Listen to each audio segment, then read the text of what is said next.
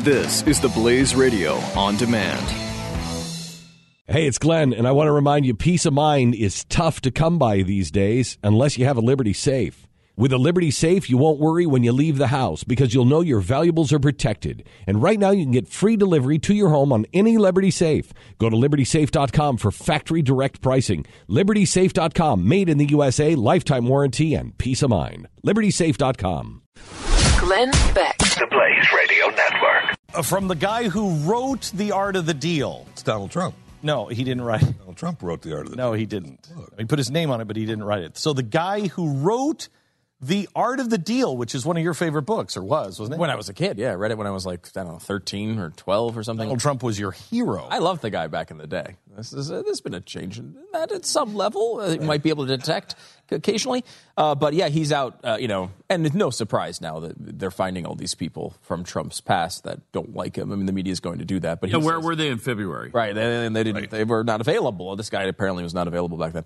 But he said, this is the guy who wrote The Art of the Deal. Quote, "I put lipstick on a pig. I feel a deep sense of remorse that I contributed to presenting Trump in a way that brought him wider attention and made him more appealing than he is. I genuinely believe that Listen to this. This is amazing. I genuinely believe that if Trump wins and gets the nuclear codes, there is an excellent possibility that it will lead to the end of civilization." Wow. Oh, man. So that's not exactly an endorsement. It's a one step shy. One step shy of an endorsement. Mike Lee, he's at the convention. How are you, Mike? I'm doing great, and I've got a question, though. Who reads The Art of the Deal when they're 13 years old? That's my first question. Losers, Mike. Wait a Losers. minute. Mike Lee, you're not going to... Should we look into what you were reading when you were 13, you little geek? Well, the Federalist Papers, of course, like every other 13-year-old. That's exactly right. So don't try to out-geek it here. Don't try to make him a bigger geek than you are, because you are the king of the geek people, Mike, and you know it. I appreciate that very much. That's very nice. By the way, my apologies. Yesterday, I said if Ted Cruz endorses Donald Trump tomorrow in his speech, it will be official that I will have no one I can trust in Washington. I said that on Meet the Press, and I was deluged with email. Has Mike Lee done something wrong? No. Mike Lee, I wasn't thinking of Mike yesterday. But Mike is... I'm easy to forget. So one of the guys that you can really trust. So you're at the convention. Can you tell me what happened with the votes? Because I've heard it from both sides that the GOP did what they did to the Ron Paul people last time and just squashed and actually were holding up signs. Trump people, GOP people, vote no on this. Is that true? Yeah. And in fact, the sign said Trump/RNC vote no. So this was it was surreal. It was bizarro world in which the Trump campaign had teamed up with the RNC establishment powers that be to completely shut out calls for reform from grassroots conservatives. I was stunned. I've never seen anything like it. Okay, now this actually is not affecting this convention only. This actually affects the grassroots campaigns. The next time around for 2020, does it not? Yeah, that's right. And, we were calling for some reforms that we think would help conservatives, would help grassroots activists within the party to make sure that they have a voice and to make sure that party establishments at the national level and at the state and local level can't overtake the voices of grassroots activists everywhere. And we were shut out. It was unfortunate, and that's one of the reasons why I intend to vote against the rules package today. First as a member of the Rules Committee, where I serve with my wife Sharon, and then again as a delegate on the floor of the convention. So Mike, what's going to happen this week? Anything? I don't know. I mean, look, I'm taking this a day at a time. Right now I'm taking it an hour at a time. We do hear from a lot of delegates from all around the country, people of every background, at least every type of background from among the delegate community, who were saying, look, we deserve better than this. I don't want to support this rules package. I don't want to do something that strengthens the RNC if that means weakening the power of people who really run the party, volunteers around the country, people who just care about the country and are serving that way. So I think it could be close. The casual observer would no doubt predict that the odds are strongly against us, but stranger things have happened. So, Mike, I know your book, Our Lost Constitution, came out in paperback here recently, and it is really well worth the read for anybody who really deeply cares about the Constitution, because it is truly hanging by a thread. I mean, I used to think 8 years ago we were hanging by a thread, but we're there at the end. Either one of these candidates, because I said this to Ted. Ted may have to pull an Abraham Lincoln if he were the president. He may have to pull an Abraham Lincoln and suspend some things to get control. But I know Ted would let it back go. He'd let it go again and restore the Constitution. I'm not sure that. I don't know the character enough to see that these guys aren't power hungry that could release the Constitution. Do you think that's a real possibility with what we saw in Turkey and what we're seeing overseas and what we know is coming? With, people were calling for martial law this weekend in some cities because of what's happened. Our cops are being executed. That's right. Look, to answer your question, this is always a possibility.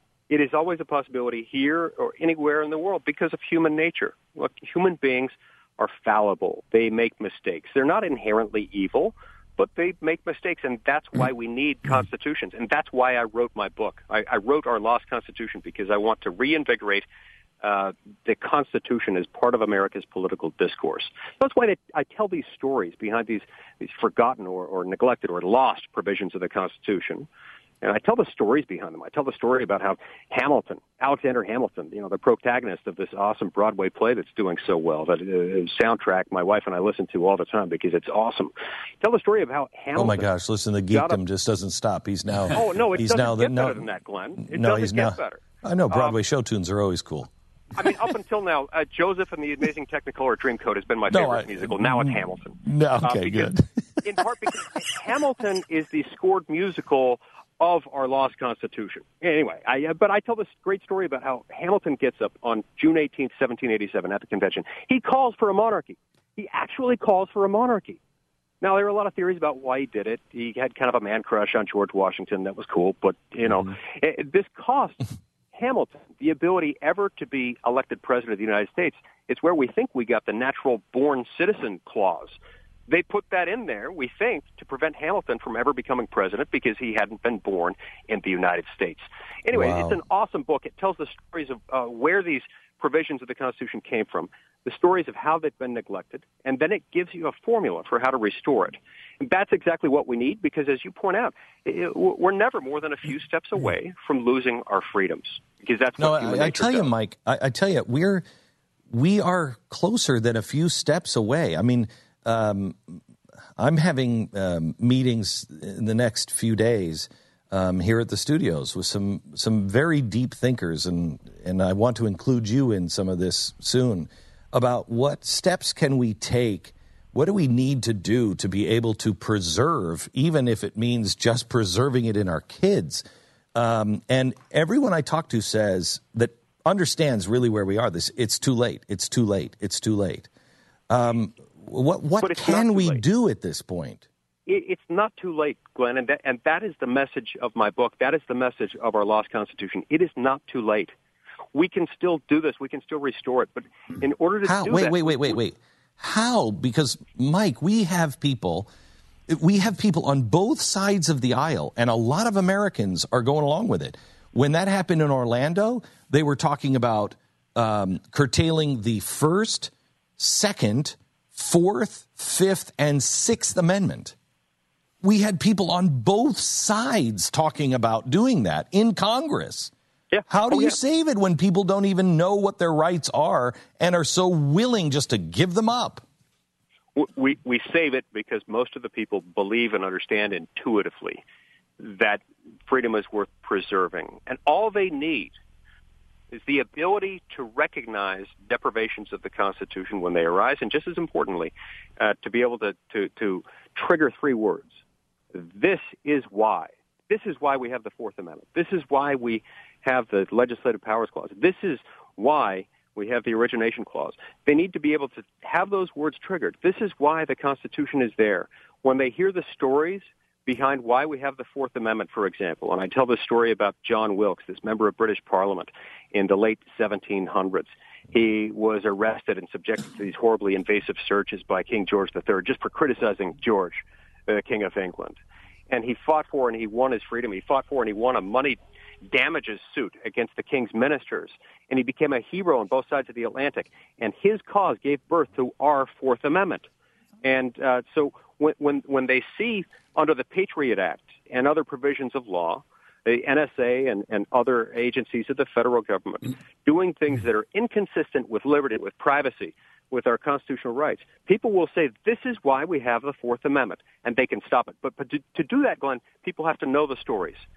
Our law Constitution gives them the stories, and it gives them the tools they need to reinvigorate the constitutional discourse in American politics. Mike, I agree with you, and you know that I know the power of a story, and you're exactly right. However, we have a great number and a growing number of university students who say, yeah, the freedom of speech, but I just saw a poll last week that says a majority of college students are now saying that there need to be many more limits on the freedom of speech. They'll see the rhetoric out there that disagrees or makes them uncomfortable, and they'll say, this is why we need limits on the freedom of speech. Yeah, that's right. Okay, so there are people who will answer some poll questions that way, and that is alarming, to be sure. I don't want to diminish the severity of that concern, not for one single second. But still, they can be won back over. They can be won back over when they hear stories about the founding of our country, when they hear stories like those I tell in our lost Constitution about why it is that we have these protections in the first place. We can still win this, but we've got to win the conversation. We've got to have the conversation in the first place. That conversation hasn't been taking place because our schools don't teach civics anymore like they used to. They don't teach the stories behind our Constitution. And that's what this book does, and I hope through this book and through other conversations that will flow from it, we will be able to win the argument. But I need your help, and I need the help of your listeners everywhere to reinstate the Constitution as the basic talking point around American political discussions, around elections, around everything that happens relative to our government. There are very few books. In fact, let me rephrase this. I am going to start talking to you about books that you must have on your bookshelf that I don't have anything to do with, but books that you must have on your bookshelf because you need to plant them in the hearts of everyone you know, but especially your family. This is one of them. Get it, Mike Lee, Our Lost Constitution, the willful subversion of America's founding document, Our Lost Constitution. Make sure that is on your bookshelf. Mike, speaking of elections, as you just were, let's talk about yours coming up in November, your re-election bid.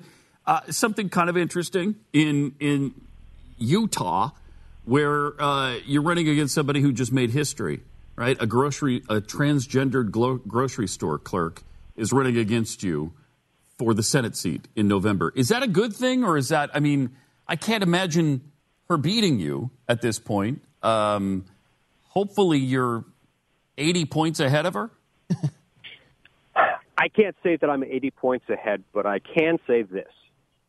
I am running a hard campaign. I'm not taking anything for granted. Good. I look forward to a robust discussion of the issues this November. Yep. It has nothing to do with the identity or the background of any one candidate, whether it's me or someone else. Right. It has to do with what kind of country we want, not just the kind of country we want later this week or next month, the kind of country we want a year from now, 10 years from now, 50, 100 years from now. We want our descendants to be able to look back and say, we're glad that we kept the system that was put in place for us. There was a time when that system was imperiled, and there were some people who fought to keep it, and we're grateful to them. That's what I'm looking forward to. It's interesting, Mike, that Democrats who run in Utah and have a really good shot are usually named Matheson or Owens and are somewhat close to the middle of the road. You know, they're much more conservative than your normal Democrats across the country. This person she kind of rode in on the Sanders wave, right? Which I think poses amazing. Which I think poses a real threat. It would be scary what's going on. Even in Utah, the Bernie Sanders socialism is connecting with people. I would take her really seriously, Mike. Yeah. Oh, no, absolutely. There's no question about that. And look, this is an indication of the fact that people are reaching different conclusions about what their government ought to look like. And I welcome the opportunity to draw that contrast. Do we really want more government? Is that really where we're going? Is what we need more government? People telling us where to go to the doctor, how to pay for it? Is it really what we want? Do we want more power at the top? Do we want more power being taken away from the people at the state and local level, put in Washington, and then within the federal government, most of that power being consolidated within an executive branch regulatory bureaucracy that costs the American people, mostly the poor and middle class, $2 trillion a year? Is that what we want? I don't think so. It's a shame that people can't help out. I mean, if they wanted to quickly get your plug in, is there a way? Is there a way where people could? Yeah, go ahead. What is it? And donate. There is. It's curious. It's funny you asked that. Come on. You can go to a website on this thing called the World Wide Web. At leeforsenate.com, leeforsenate.com. And seriously, I can use all the help I can get. Okay. People around the country are inclined to think Utah is a safe state. Nothing's going to happen there. leeforsenate.com. I've got literally 10 seconds. Are you going to endorse and vote for Donald Trump? I have not endorsed him. That has not changed. I don't see that changing anytime soon. I would love to be won over. I would love to see him embracing federalism and separation of powers. I'd love to see him talking about returning power to the people. I haven't heard that from him. Thank you very much. Mike Lee, Senator from Utah. I am a big fan of disruptive ideas, and this year, Casper Mattresses is on the top of my list. Hi, it's Glenn Beck, and I love sleeping on my Casper mattress. Casper is an obsessively engineered mattress at an unbelievably fair price. It combines springy latex and supportive memory foams to create an award-winning sleep service with just the right sink and just the right bounce. And better yet, it breathes so you don't wake up drenched in sweat.